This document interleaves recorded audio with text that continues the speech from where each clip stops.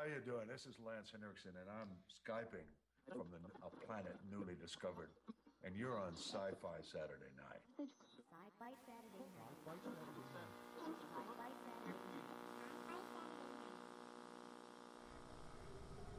We will begin a mass invasion.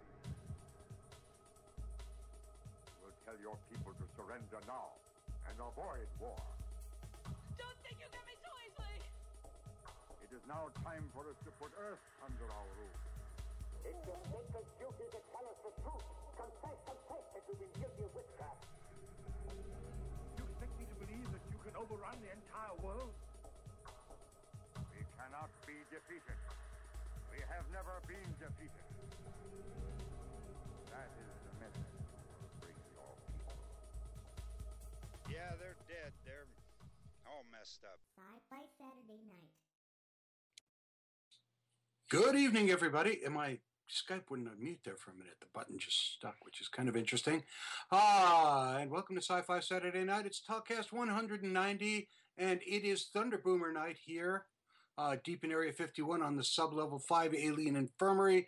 Due to constant nosebleeds, the elevators are slowing down. Directly adjacent to the virtual fire pit, where tonight everything is half on, next to the Pound Puppy Pond, I am the Dome. Joining the Talkcast tonight, some of the usual suspects, missing some others. In the Revere Time Vortex, violent soundboard vixen, chief architect of all that is technical, queen of unstable petroleum byproducts, and unstable herself, it's Kriana. I've decayed. In there somewhere. From the four-color... I'm an unstable element. I've decayed. She's decaying, even as we speak. From the four-color vault of comics in Manchester, New Hampshire, our lovely ingenue, the woman who is both red-hot, icy cold, and a blinding light in a universe of darkness. She knows the meaning of the word left, which is interesting. It's the Dead Redhead. In honor of Project Runway starting up again next week, plaid is the new black. Only in Latvia, but that's okay. Our guest tonight is a producer, a director, a writer of the new movie coming out shortly called You're Dead, Jay Spence. Jay, welcome to the show. Thank you. We'll be talking about You're Dead, the whole project, how it got started, where it is, where it's going, and all the cool stuff with that in the second half of the show. We want to start off tonight with a fond farewell to a really, really cool actor who died this past week, Victor London. Victor London is not a name that you probably remember, but if you were a fan of Star Trek, the original series, Victor London, who played the first Klingon, died June 29th after a fairly long illness. He was a character actor who played, interestingly enough, tough guys. He started playing science fiction with Robinson Crusoe on Mars, where he played Friday. All right, so it wasn't a great one. No, it was And not. in Babylon 5, he played a Psychor official. Yay, Psychor! Psychor's mother, Psychor's father. Okay, calm down. One of the original episodes of Star Trek was written by Gene Coon, who wrote a lot of that very first 15 or 20 episodes. And in this third episode called Errand of Mercy was where Victor London first came to the screen as a Klingon. Rest in peace. He has a gold lame, right? Yes. He had the gold lame bandolier, but he didn't have the ridges. Because in the original series, they did not. That's right. The forehead ridges. He went on, and interestingly, in Deep Space Nine, reprised that role. So, like almost 15, 20 years later, he played that same part again. The same character? Or just the same character in what was one of those reboot episodes where they went back and the Deep Space Nine crew ended up on the Enterprise A. It was one of those really odd ones of theirs. Huh. Oh, you mean the one with the triples? Yes. Actually, yes, that's exactly. That's my the favorite episode of that one. Of series. Deep Space Nine. Yes, it is. So anyhow, he is gone. The first Klingon has left the building. That's sad. So for those of you who watched Sharknado this week, oh no, there were crap loads. Are you kidding? No kidding. Do you know they're already making Sharknado 2? They are. They are. And that just means that Ian Ziering has yet another job with Tara Reid. It's kind of scary. It's very frightening. Uh, Except Tara Reid being in a movie, the whole thing is frightening. with flying sharks. And I saw the scene where the guy jumps inside the shark and then cuts his way with a chainsaw out of the shark from the inside out. It's the best, isn't it? It's like, oh, are sharks hollow? I didn't know they were hollow.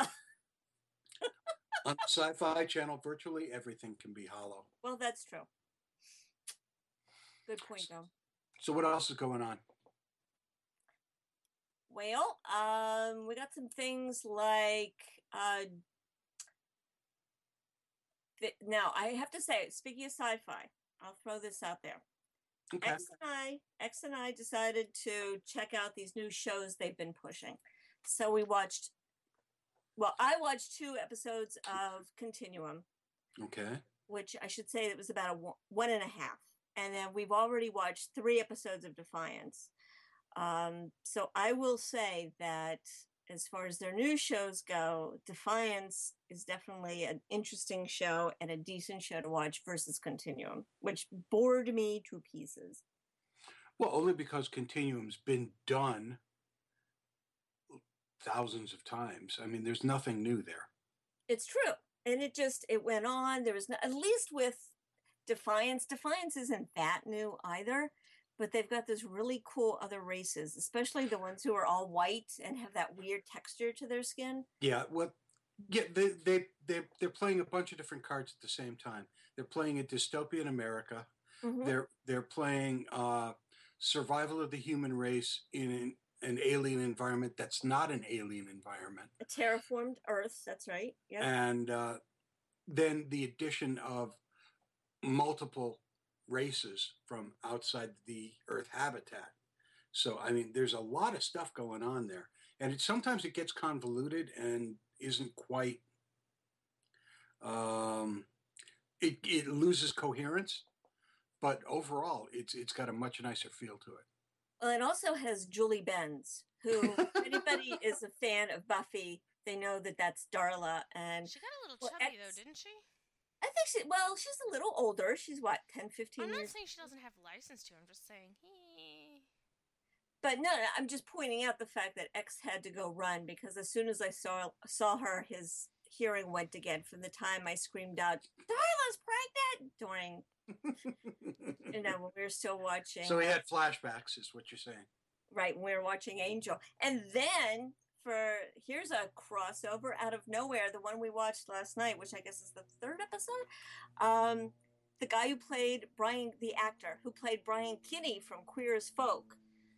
Oh, showed Jesus. Up. Wow, and it was like, he's holy really crap, great Brian at being Kinney. a douchebag. It's not a shows he can play but seriously, actors who get pudgy, like, is there something? Okay, now I'm going on to male actors for a minute. There, I'm sidetracking this conversation. I know exactly where you're going. Somebody complained about male actors. Male actors get so pudgy when they age. Like, okay, David Boreanaz. He doesn't look that pudgy if you're watching Bones. Like, he looks like he's in pretty good shape, right? Then you go back and look at Angel, and you're like, holy crap, he got so fat. And they talk about women. No, seriously though, like Google search really quick, image search this, and do a side-by-side comparison. You're like, either he was anorexic, or damn. No, he was cut back then. There's no question about it. Same thing with, and I love this man dearly, Nathan Fillion. Yeah, oh God, Absolutely. I've got to tell you, we went to go see Much Ado About Nothing this past weekend, which, by the way, may be Joss Whedon's best film ever. Nothing genre, but it may be the best film he's ever made. I would argue that Much Ado About Nothing is certainly genre. Well, That is all right. high fantasy. Yeah, I suppose in that respect, especially the way he's done it. And we're sitting there, and the entire film is basically all of Joss's buddies from every one of his shows. So you're sitting there, you're going, Buffy, Angel, Firefly, Who the hell Dollhouse. is that? Oh, it's From Dollhouse. That's the guy. And you're sitting there, and they're just, the setting is modern day. The dialogue is all strict Shakespearean, and normally it takes you about 15, 20 minutes to get comfortable with that. It took me 10. But oh my God, Nathan Fillion in this looks so junky. Well, I mean, if you've been watching Castle, and then you But go. it's been gradual. It's been gradual, and you don't really notice it, and you're like, yeah, this guy, Captain Mal, hooray! Take a look at Mal. And then the other day, we turned Firefly on, and I was like, he's a freaking baby! He looks 17! What's going on? His brown coat doesn't even fit him right. People age, dear. Yeah, they do. Lord knows. And men just get fat. This is what I learned. Hey. Well, no, I'm going to stick with Creon on that one because usually it's women that they say it's like, oh, look at her. She's put on so much weight. Well, you know what? Well, It's you one look thing at when Shatner, you're you 18. can't say It's that. another thing when you're 35. Mhm. But everybody's always like, but look at the guys. So, you know what? It's okay to hear a complaint about the guys putting on some weight too. I suppose you're entitled. Remember the TV show Heroes? Yes. Why? You mean the first season that was great and the rest of them that sucked? Oh, sorry. No. Wait, First, what? Didn't it get canceled after the first season, like Firefly? nice try. But they ran the episodes out of order. Same as, never mind. First season was terrific. Second season was killed by the writer's strike. Third season was killed by the second season. And then there were 2 more seasons. Well, it's actually coming back. But it's coming back the way Buffy and Angel did in comic form. And the first look at it, we have some pages in a first look of it. And it's going to be season 7 in the same way that Buffy is season 8 and season 9. It looks kind of cool. It looks like it's moving back into what season 1 was like. But it's all going to be in comic book form. It looks absolutely terrific. That's because they don't have to pay actors this time. Well, they don't have to pay actors to look weird about it. Yeah, you're absolutely right. You know, they don't have to bring what's his name over from Japan or any of that stuff. Nissan Yeah. Versa? You're right. Oh, good Lord. It's going to be interesting. I think I'm going to have fun with it. I have my stupid news of the week. Uh-huh. A U.S. national park like Yellowstone or the Great Smoky Mountains on the moon. What? And here's why. Because Congress, our American Congress, you know, those idiots we've elected who can't do jack shit, this is what they've decided they can do. A bill has been introduced in Congress to endow the artifacts as a national historic park, thereby asserting unquestionable ownership rights of the Apollo lunar landing artifacts and the moon. So that's going to be Warehouse 14. The moon is there literally is a bill to make the moon a U.S. national park. Oh, boy. The Russians might have something to say about that. Do you think Representative Donna Edwards, a Democrat of Maryland, and Eddie Bernice Johnson of Texas, Bernice, I swear to God, that's his name, the Lunar Landing Legacy Act, H.R. Bill 2617, so that so it's a 2-pronged kind of deal here. Number one, so that pirates can't come in and raid the plunder of all the hardware we've left on the moon. What? You heard me. there's so many jokes I could make right now, and none of them are really appropriate, so I'm not going to say any. I was going to say there isn't much that's appropriate about this. And second, it gives us right to ownership of the moon. Is this kind of like all these states that keep trying to secede, or parts of the states? I don't really think this one's going to work, because Vladimir Putin still has the Super Bowl ring from the Patriots. I don't believe that one for a minute either. And he's going to hold that one over the U.S.'s head. So the legislature now says that they're going to pass this bill. Meanwhile, the United Nations treaty that reads, outer space is not subject to national appropriation by claim or sovereignty by means of use or occupation or any other means. So we're once again taking on the rest of the world to make the moon a national park. Okay. Moving on. Go ahead. So I did make a note that Joseph Gordon-Levitt, who's gained a lot of fans since he was on Third Rock from the Sun, who was actually one of the few people worth watching in the last Batman movie. Other than what was that movie that he was in with? What was it, Loopers? I wanted to see that. That was a good flick. It didn't get a lot of traction, but that was a fun ride. With yeah. What's his name? Mm-hmm. The guy. Bruce Willis. Bruce Willis, that's it. Yeah, that looks really good, actually. It was a good film. Yeah. So what about him? So they're looking at him as playing Stephen Strange in a Doctor Strange movie. And I'm not quite sure how I feel about that.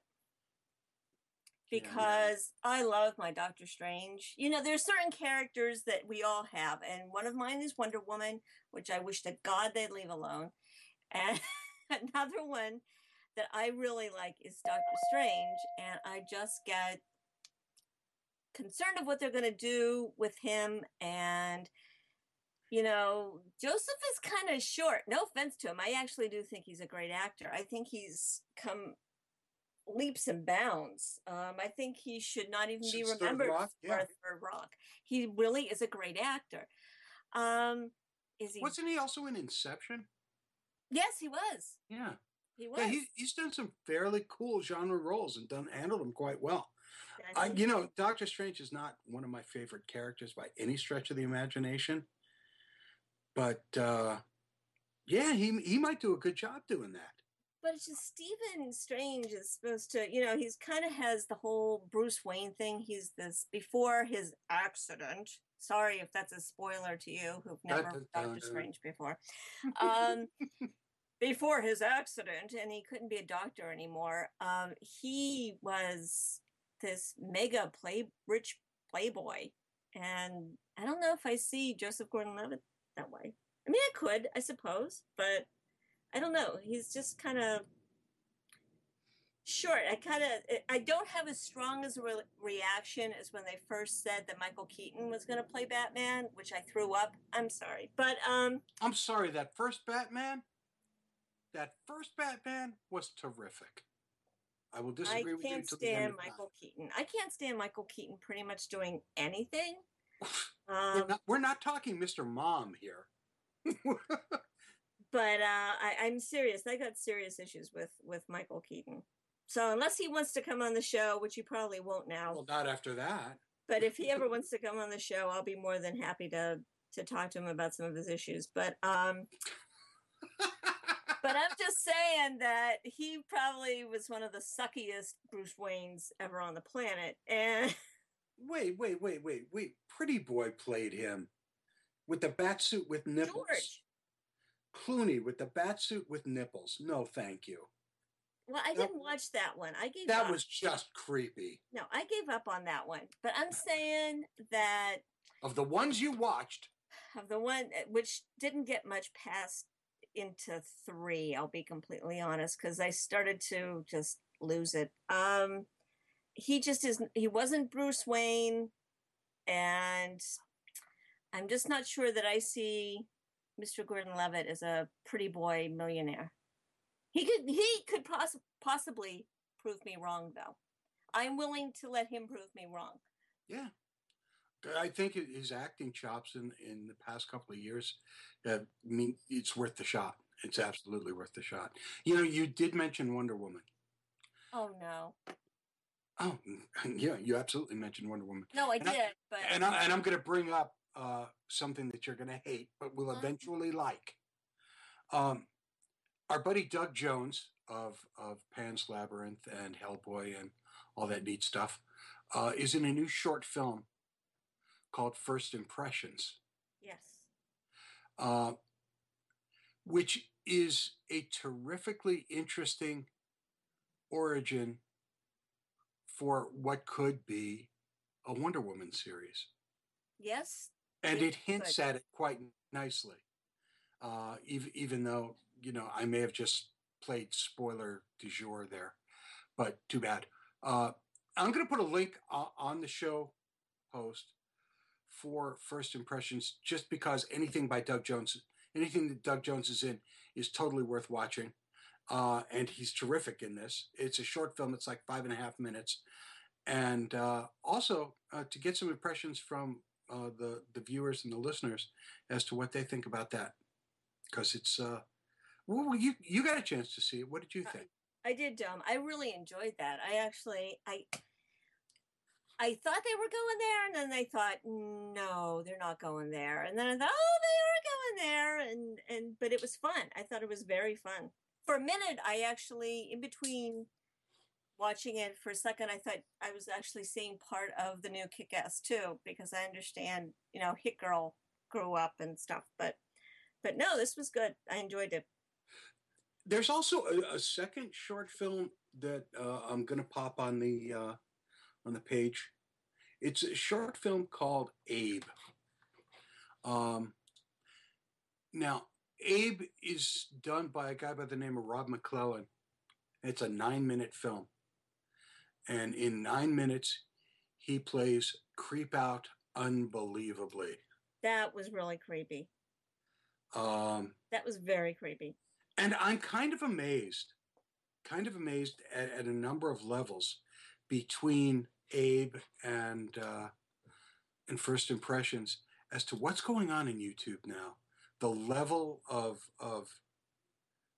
I hate to say professionalism, because that actually demeans what it is they're doing. The level of competency in storytelling, in cinematography, in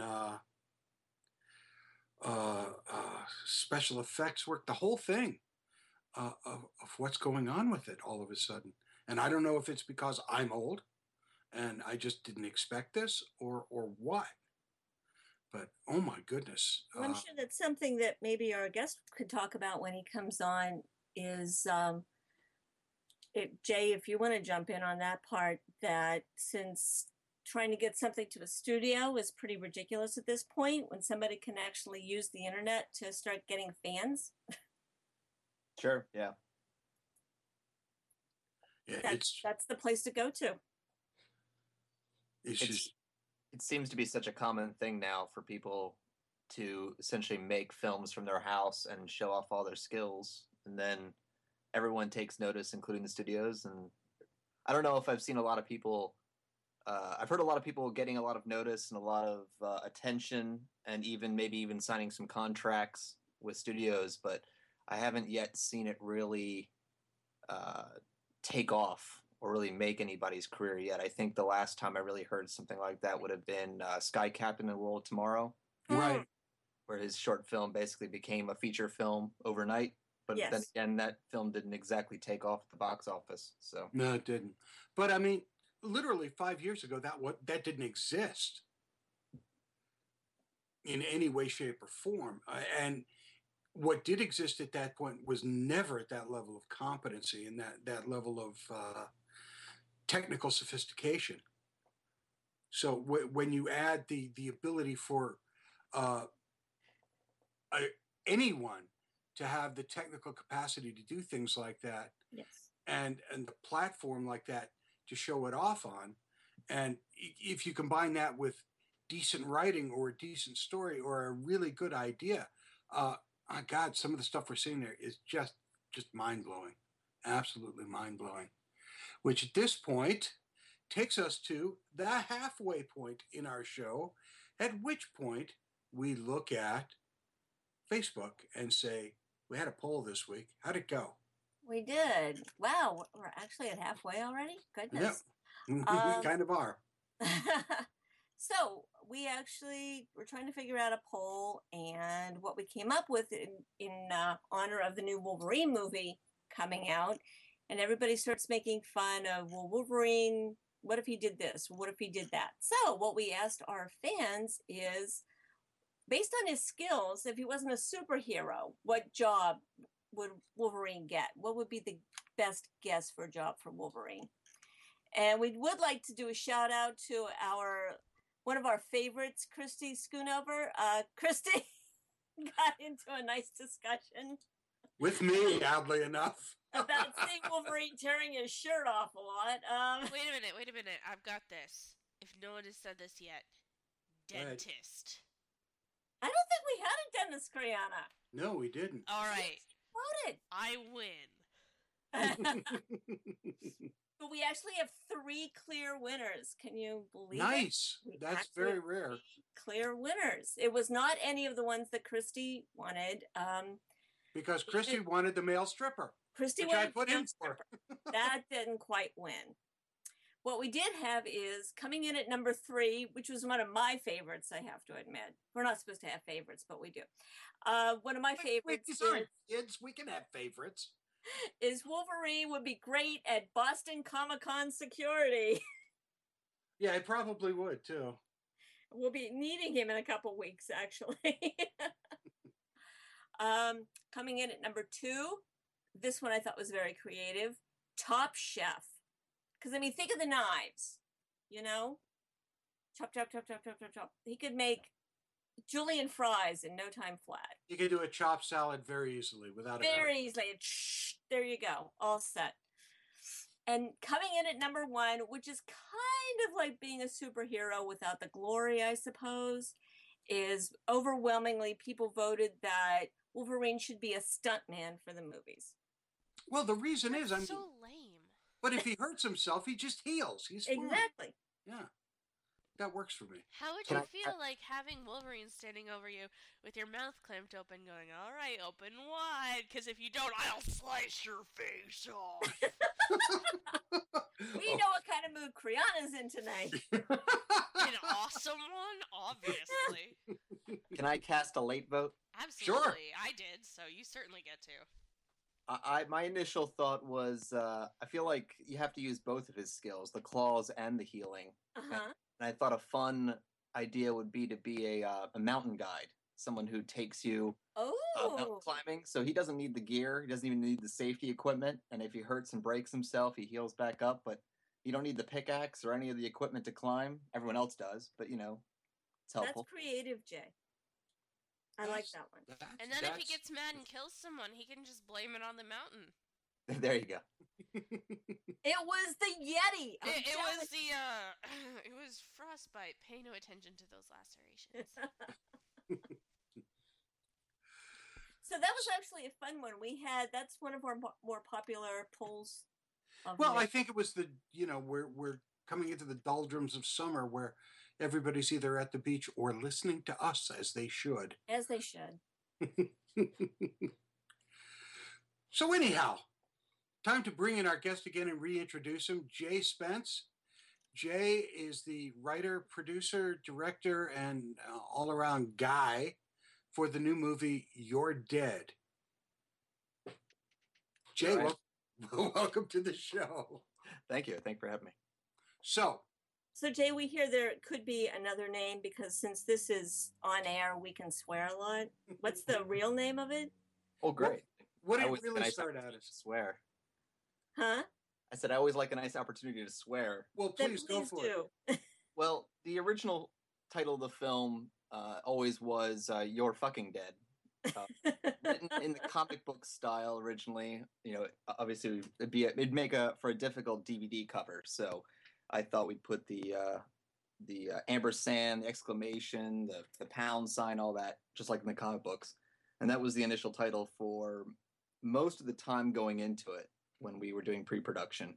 And after some initial fundraising, we decided it was easier to pitch it to some people.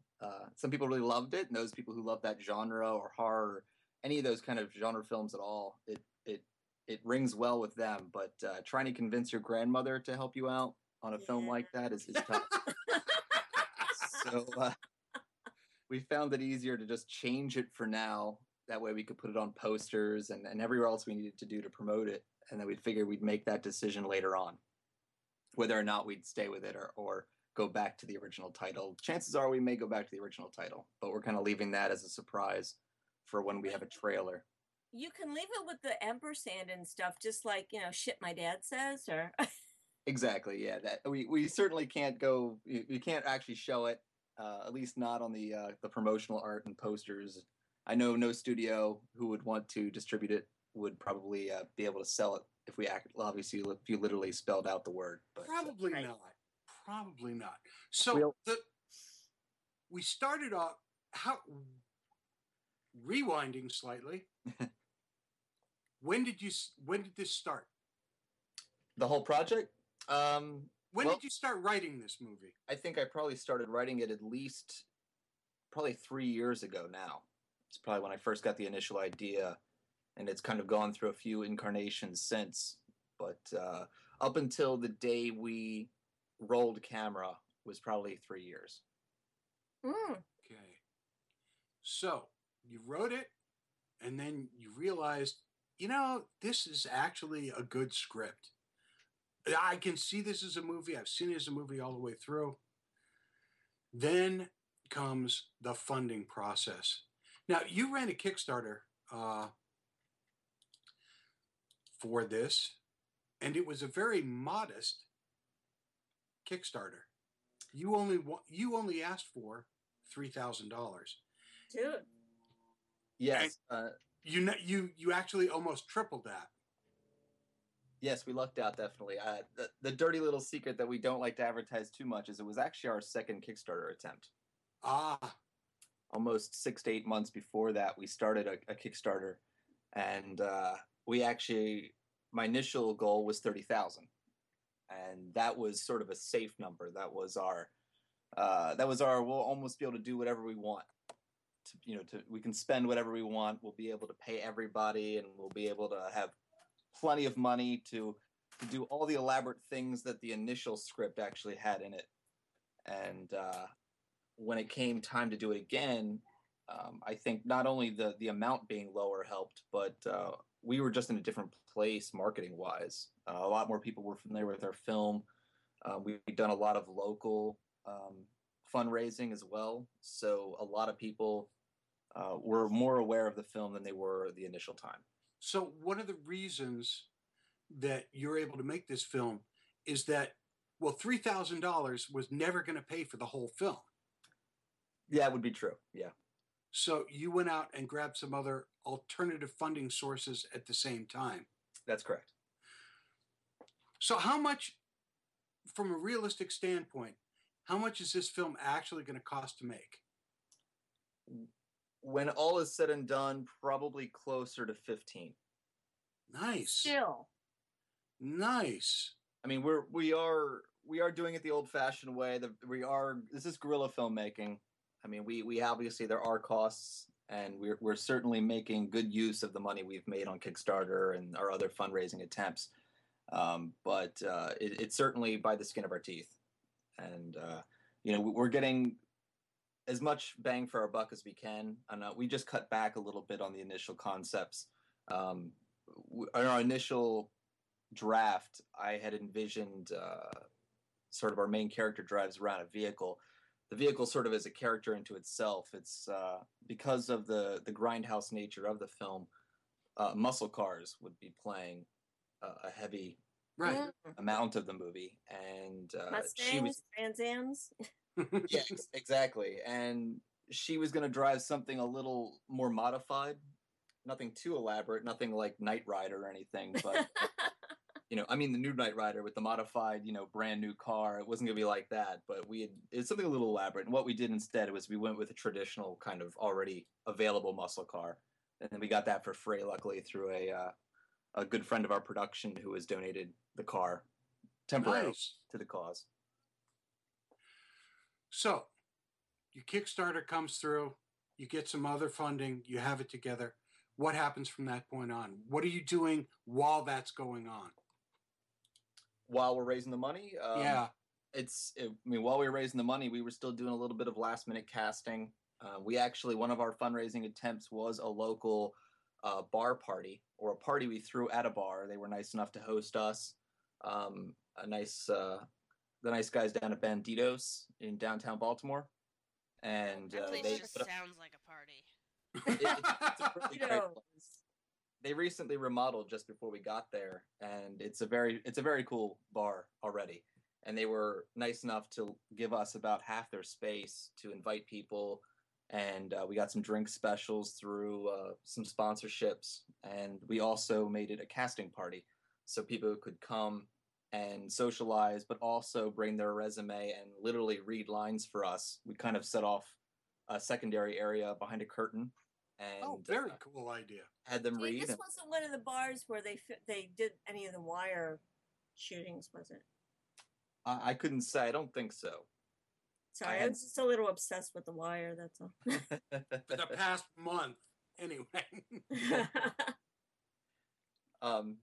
Yeah, so I wouldn't recommend it normally to do casting that way. It was very difficult because it got very loud there, and which makes it difficult. And we were videotaping them, so it was a matter of trying to have audio that we'd actually be able to listen to the tapes and be able to make those good decisions. But we were able to find a very good cast, and we're really excited about that because what we have so far is looking really great. Cool. Okay, so where are you at with the process now? You're still shooting? We are almost exactly 50% finished our production. We're looking at about 14 days of filming, and we've knocked out 7 of them so far. Wow. We took a 2-week break due to the 4th of July holiday and some other scheduling conflicts, and we're picking it right back up this weekend. And then we continue on from there until mid-August. You're a nice director. You give them the holiday off. Well, if everyone's going to be able to donate their time and and work as hard as they have so far, we figured we can always take a step back and let everyone live their lives, have a weekend here and there, and then come back and hit the ground running.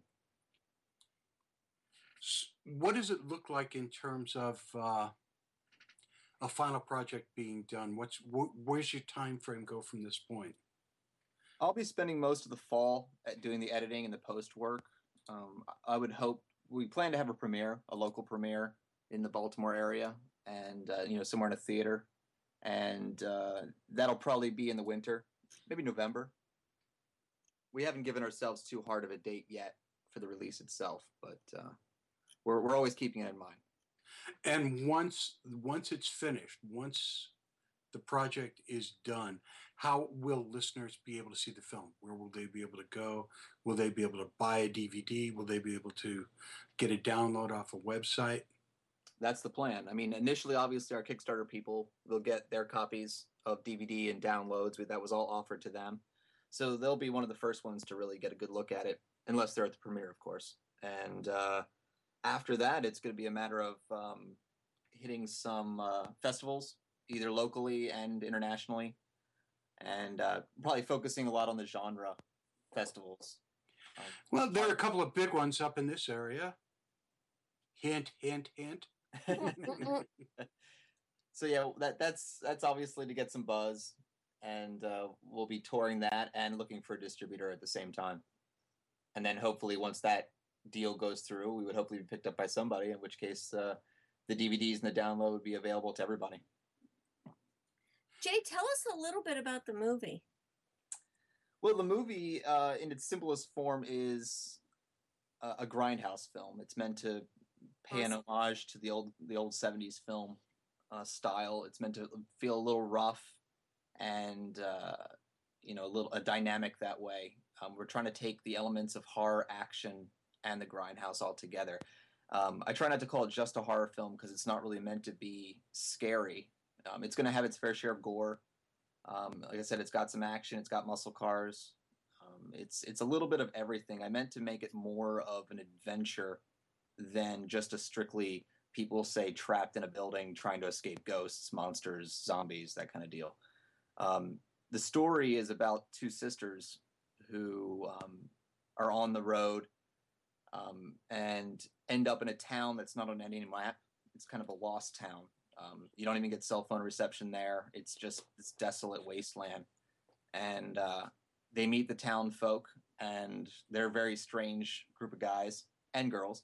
But it's a very unusual town, and essentially it's sort of completely cut off from the rest of America. And so much so that they kind of have their own martial law. And eventually, things get a little crazy. And one of the sisters is taken.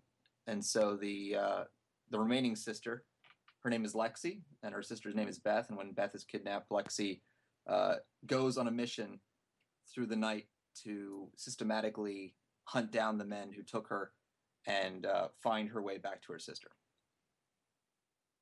I'd see that. Yeah, definitely. It sounds. So you're going a little Planet Terror there with it? Yeah, I suppose. I guess it is a little bit. And we're not going any kind of zombies. It's supernatural to an extent, but it's actually more based in reality than anything else. So the violence and everything else is meant to be a little bit more real, and it literally is Lexi sort of fighting for her life all night, trying to get her sister back. So it's an adventure as she goes to take on each villain, oftentimes separately. She sort of kind of makes her way to one guy and then interrogates him or finds some sort of clue that leads her to the next guy. And she's just constantly trying to find where they've kept her. And she discovers some secrets about the town along the way. Cool. So the tagline for the movie is, if you push someone over the edge, make sure they can't crawl back up. That's correct. I like it. Okay, you've got us. So So what got you interested in doing a movie on your own? Where did that come from? Have you is this your first movie? This is my first feature. I've done some shorts. I did a lot of video production in the past, but nothing of this scale. It sort of came to a boiling point where I decided I'd always wanted to make a feature. I'd always wanted to make films since college, and I studied in animation and film, and I got to a point where I absolutely had to take that step. I thought about making some more shorts, going that route, sort of like what you were talking about earlier with the First Impressions movie and Abe, and you put enough shorts on there, maybe you win a few awards, maybe someone will notice you, but at this point, it had been so long, and I just needed to finally just make a feature film and just get that sort of like, pulling a Band-Aid off. Just do it now, get it over with, and to just go from there. Obviously, I don't plan it to be my only movie, but it always starts with the first one, so I just figured we just need to get it out there. So I noticed that a couple of the actors that are listed in the movie, some of them have some movie and television experience, others not quite so much. So where did you find them, aside from opening up a bar and an open casting call at a bar? Well, I actually meant to comment when you said, why would I want to do a film? What made me want to do a film on my own? And I was going to initially comment that I'm far from doing it on my own, because I really do have a very extensive crew of people that I'm working with that are making this possible. It's a large part to do with them. I have several producers on board for different capacities, coming from different experiences, and each one of them is really invaluable in helping this production getting this far. And that's where I got a lot of my cast from, is through producers. I initially started with one producer, Corey Williams. He has quite a bit of experience here in the Baltimore area producing films. He's got quite a few under his belt. Many of them are on DVD now. And I initially came to him with the project, and it was just him and I, and he sort of pointed me in the right direction of who we would cast initially, and that was really Lexi, our main character. I wanted her early on, just because she's such a figurehead for the movie itself. All the poster art is about her, and we needed a face for the film. I felt, if we were going to start promoting it, and doing Kickstarter, I wanted that actress already set and ready so that she could talk about the film and promote it herself and, be the face of the film. And from there, it became a matter of who knows what and who knows who around here and who works well with who. And we threw some names out there, and I watched some tapes or I watched some samples of their work, and then made my choices from there. So a lot of them came through that. I'd either met them in person, we talked, and then I decided that they were what we needed, or some people actually did do the audition. We held not only that audition at the party I was talking about, but another standard one in an office, and people came. We had an open audition, and so we hired some people through that as well. So it's quite a range of places. Well, your Lexi, I got to tell you, she from this shot anyway on your IMDb page, quite Sarah Michelle Gellar kind of looking. I had not thought about it, but I would have to probably agree. With the blonde hair, and she's got the willowy frame, but you probably don't want to mess with her. She'd kick your ass. Do not screw with me. Yeah, that's pretty much what the poster says. Do not screw with me. She's certainly not a bounty hunter or an assassin in the movie, but she is that. She is the tough one of the two girls, of the sisters. She is the tomboy. She is the tough one. She is the one that plays the surrogate big brother to her other sister, Beth, who is much more girly and a little more, wouldn't say innocent, but she certainly depends upon her sister to play the big brother role. Nice. No, I think that's a pretty cool cover that you have on it that you're using for the art. And that was just our initiative. It'll get a lot of people to look at it. Yeah, that was my hope. I mean, we'll of course be tweaking it a little bit. Hopefully, probably include some of our other actors on there. All that art was done often before we even had a lot of actors or other actors signed on. So the art will change, but she obviously is our centerpiece. Now I have a question for you, Jay. You mentioned yourself that it's kind of an homage, that whole Grindhouse piece. That has become quite popular lately. I just like to ask people, do you have any feelings about why that's suddenly such a big deal again? I mean, Dome and I remember this stuff the first time around from the start. Pretty much. And seeing quite a bit of it ourselves in probably grindhouses and other in places where you don't necessarily want to sit on the seats. But it's much popular again in Thang's part to Rodriguez, but I just wondered if you had any thoughts about what is so attractive, do you think, right now for the Grindhouse kind of revenge flick? It's true. It certainly has kind of blown up recently, and I feel like from 3 years ago when I started writing it, when I felt I was a little bit ahead of the curve, I feel now in production that the fad has already kind of not passed me by, but I feel like you get that impression like you're just one of everybody else sometimes. Like maybe if I'd gotten the movie made 2 years ago, you'd be a visionary almost, but there's still room for it. I think the reason it's so popular now is not only obviously you have Rodriguez do it, and then of course it gets out there. A lot of people are huge fans of him, but in general, I think it's the nature of the look and the feel, and it's similar to taking like our movie, taking the horror genre, but not being so dark with it that you can kind of have fun with it. And that's I think that's how a lot of people see those movies now. I mean, back then, I don't know really whether or not their full intention was to have fun, though a lot of it does seem to be pretty late. A lot of it now looks much more campier than it was when it was first there. Exactly.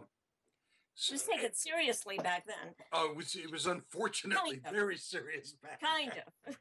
You look at it and you have a lot of fun now, and you can kind of poke fun at how kind of silly everyone's dressed and how funny the special effects probably look now. But I think the fun is still there, and that's what kind of drew me to writing it this way now is I just want to have fun is what I want to do. I mean, obviously I want the production to be fun for everyone involved. I want everyone to enjoy themselves. And I feel like that's what independent film is at least half about. Not only just making a product, but like-minded individuals getting together Doing what they like to do, yeah. Exactly. And that's why people do it for little to no money, to just do this. And it's like a hobby. Only, eventually maybe you do get paid for it.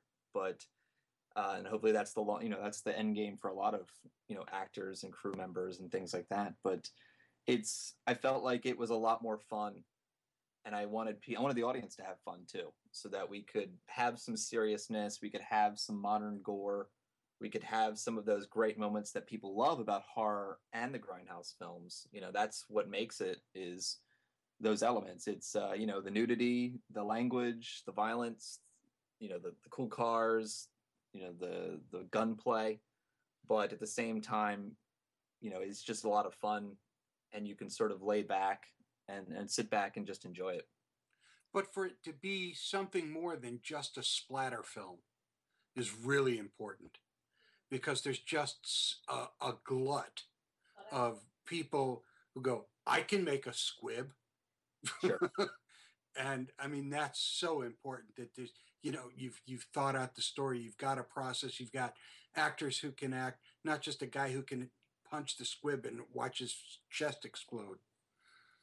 That's Hey, true. not everybody can be H.G. Lewis, Yeah, Okay. I certainly could have just done a ghost movie, a zombie movie, and that seems to be what a lot of people are doing when you don't have a lot of money. You get some teenagers together, and you get a bunch of your friends and extras to play zombies, and that seems to be kind of one of the easier routes to go, and there's obviously a market for that. But I wanted something a little different, and I didn't want a movie about just some teenagers, and that's why I wrote this story a little differently. It's about two sisters and their relationship. It's actually, a lot of the movie is based on their relationship, is driven by their relationship. So I tried to approach it a little differently, and I initially actually, when I first came up with the idea, it was strictly a revenge film. It was basically, it started out as similar to I Spit on Your Grave and those kind of films, where one woman is wronged or raped or, heaven forbid, anything else, and she comes back for revenge. But I realized that's kind of just overdone, and I wanted there to be more to it, so we kind of expanded on the idea. The trick to making this work, the trick to making any movie work, whether you're spending $10,000, $10 million, $100 million, if you don't have a good story that you have a passion for, then nothing else really is ever going to work. And I mean, it sounds like, Jay, it sounds like you really, you've really lived with this story for a while. You've really become a part of it. You've brought that out. You've found the cast that you want for it. You've found enough money to make a kind of vision that you wanted to make. So it sounds like you've totally invested yourself into this. Oh yes, it's certainly taken over my life. I mean, if you're going to make a feature film, it's going to take over your life from the moment you write it to the moment it gets distributed. It dominates everything about your life. Having worked on Sci-Fi Saturday Night with a bunch of other independent filmmakers, we've seen this happen a lot. Oh yeah. This is nothing new. So I want to wish you the best of luck with this, and I would love for you to just keep us informed of how things are moving forward with it. When you're ready to bring it out, let us know so that we can help promote it. This sounds like an awful lot of fun, Jay. It really does. Thank you. Thank you so much. All righty. And thank you for joining us tonight. Really appreciated having you on. Kriana, are you there with us? Yes, of course. Okay. There you are. Did you miss me? I did miss you because we're about I to was start. listening in rapt attention. Well, I noticed that, and I was very pleased with that. But you wanted the music, right? Yeah, so that we could actually move into the next segment of the show where you talk to us for a few moments. The goodbye segment of the show, which would help if I actually had the calendar up. In preparation. See, this is how I was listening. I was so interested that I was like, where am I? What am I doing? All right, I'm doing the coming up calendar. So next week we have Christine Hassel of Geek Girl Con. On August 3rd, we have PJ Harsma, author of the Softwire books, creator of the Rings of Orbis online game and co-founder of Kids Need to Read, one of our favorite charities. Absolutely. The next week in our series of PJs, we have PJ Schneider, author of the Ministry Initiative, a steampunk Kickstarter. On the 17th, we have Brockton McKinney, writer, and Larkin Ford, the artist of M Theory. And if you haven't checked it out yet, please check it out. It's pretty awesome. Action Lab Comics, guys.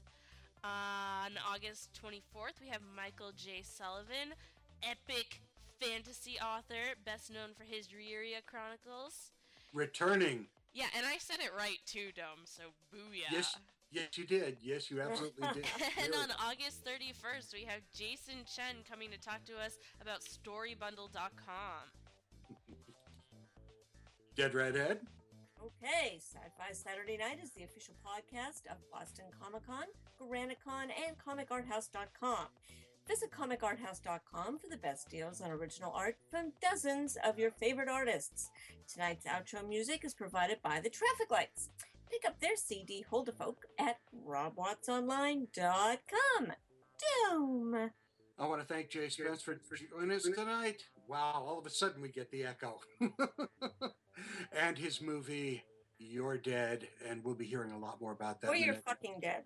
Or either one, yeah, absolutely. And I want to thank... I've heard it both ways. I've heard it both ways, and I kind of like it the other way, but what the heck? Are you a fan of Delicious Flavor? I am indeed. From the Revere Time Vortex, I want to thank you, Kriana, for joining us tonight, and say hi to Zombrarian when you see her. I will after I'm done infecting you with my waves. Oh from the Four Color Vault of Comics, thank you so much, Dead Redhead. Absolutely. Hugs to everybody in the chat room, if there's anybody. This is Dome saying, Jeannie, shared pain is lessened, shared joy is increased. Thus do we all refute entropy. Good night, everyone.